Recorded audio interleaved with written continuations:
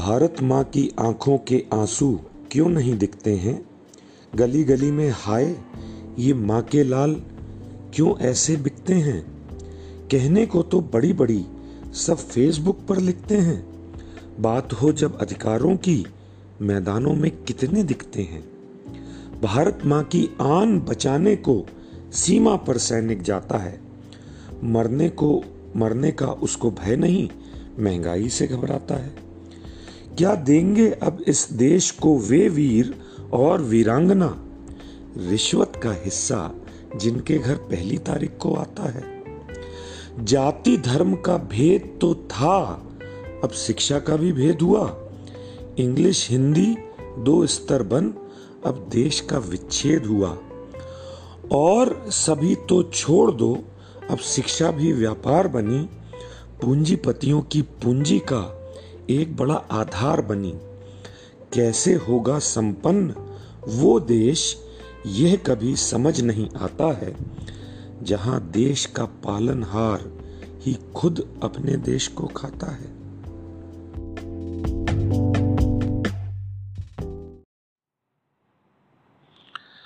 कबीरदास जी को की व्याख्या करना, उनको समझना एक बहुत ही गूढ़ और इंटरेस्टिंग काम रहा है।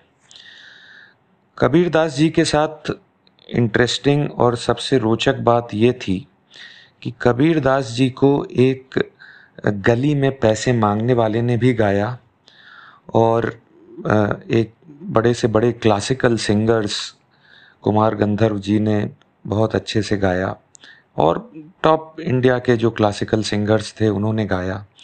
जो टॉप कव्वाली गायक थे उन्होंने कबीरदास जी को गाया। कबीरदास जी उतने ही फेवरेट नास्तिक लोगों के रहे जो धर्म को नहीं मानते थे, उनके लिए हीरो और आइडल रहे कबीरदास जी। उन्होंने ये बोला कि कबीरदास जी के दोहों में ये दिखता है कि वो भगवान का विरोध करते हैं।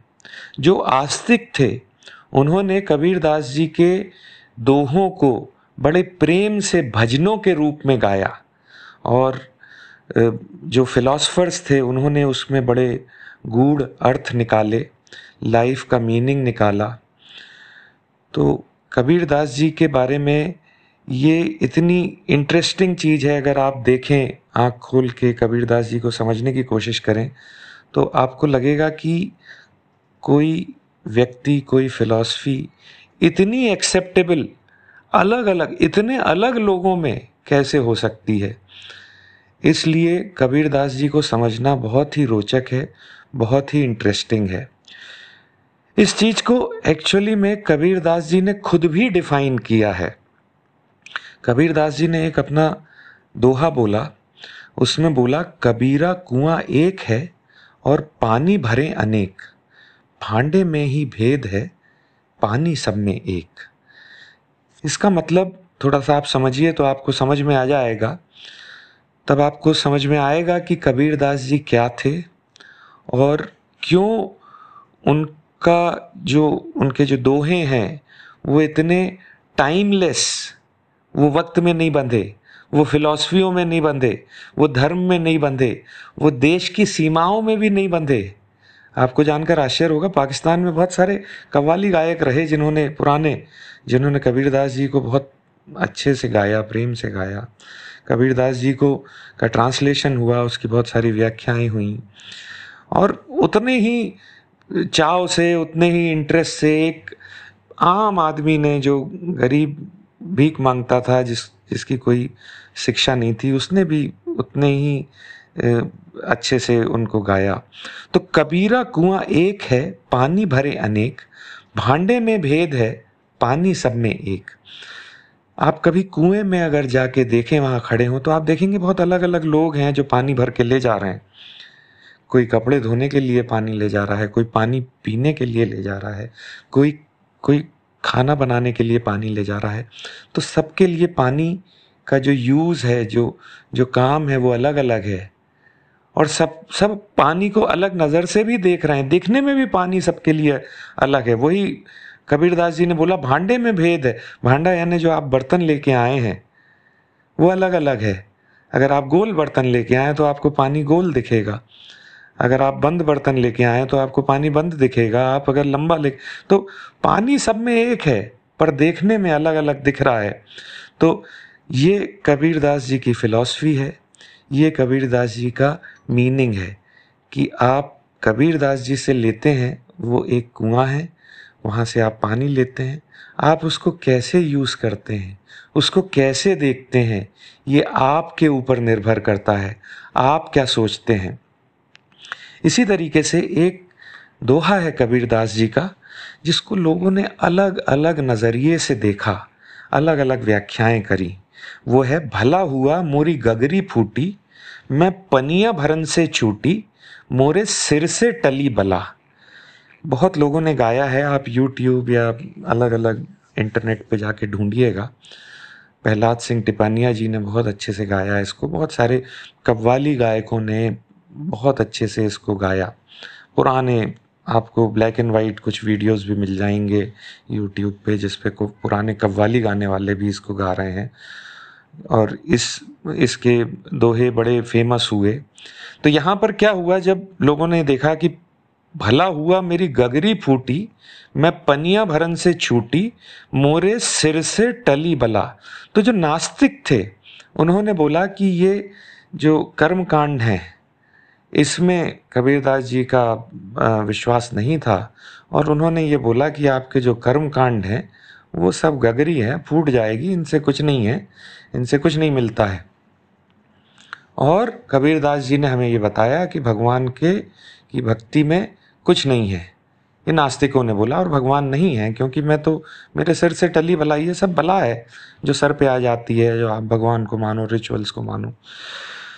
पर जो आस्तिक थे, जो भगवान में भरोसा करते थे, उन्होंने इस दोहे को ऐसे लिया कि भला हुआ मेरी गगरी फूटी, मैं पनिया भरन से छूटी। तो जो आप रिचुअल्स में, जो आप कर्म कांडों में फंसे थे, उन कर्म कांडों के कारण आप भगवान, जो उनका जो स्वरूप है भगवान का, जो भगवान आपको अपने अंदर दिखने चाहिए, आपके बाहर दिखने चाहिए, वो आप नहीं देख पा रहे थे। तो आप कर्म कांडों से ऊपर उठिए, तब आपको भगवान के दर्शन होंगे। तो आप कि जो गगरी फूट जाए आपके कर्म कांड से, अगर आप कर्म कांड एक जरिया है भगवान तक पहुंचने का, पर कर्म कांड को आप अपना ध्येय मत मानिए, आप अपना गोल मत मानिए। कर्म कांड जो हैं, जो आप भगवान की पूजा करते हो, वो एक मीन्स है। अल्टीमेट ऑब्जेक्टिव या जो आप अचीव करना चाहते हैं, वो भगवान से आपका एक रूप होना है। तो आस्तिकों ने भी इस दोहे को उतने ही प्रेम से समझा और उसकी व्याख्या करी जो भगवान को मानते थे। जो फिलॉसफर्स थे, जिन्होंने जीवन का कुछ अर्थ निकालना चाहा, उन्होंने ये बोला कि आप जो अपने जीवन में फंसे हुए हैं, जो आप अपनी रोज की मारामारी में फंसे हुए हैं, उससे ऊपर उठिए, उसकी गगरी को फोड़िए, उस जो आपकी चक्री जो चल रही है, जो आपका जो आप जिन चीजों में फंसे हुए, उनसे निकलो, तो आपके जो सर पे बला है वो छूटे, तब आपको जीवन दिखेगा कि जीवन है क्या, जीवन किस तरह से आपको देखना चाहिए। यही कबीरदास जी के दोहों में चमत्कार था कि उसमें आपको अपना जीवन दिख जाता था, आपको अपना मन दिख जाता था। कबीरदास जी के दोहे वो आईना थे जिसमें आप अपने आप को देख सकते थे, देख सकते हैं। मैं आपको कबीरदास जी के और दोहे लाऊंगा और उनकी यहाँ पर व्याख्या करूंगा। धन्यवाद।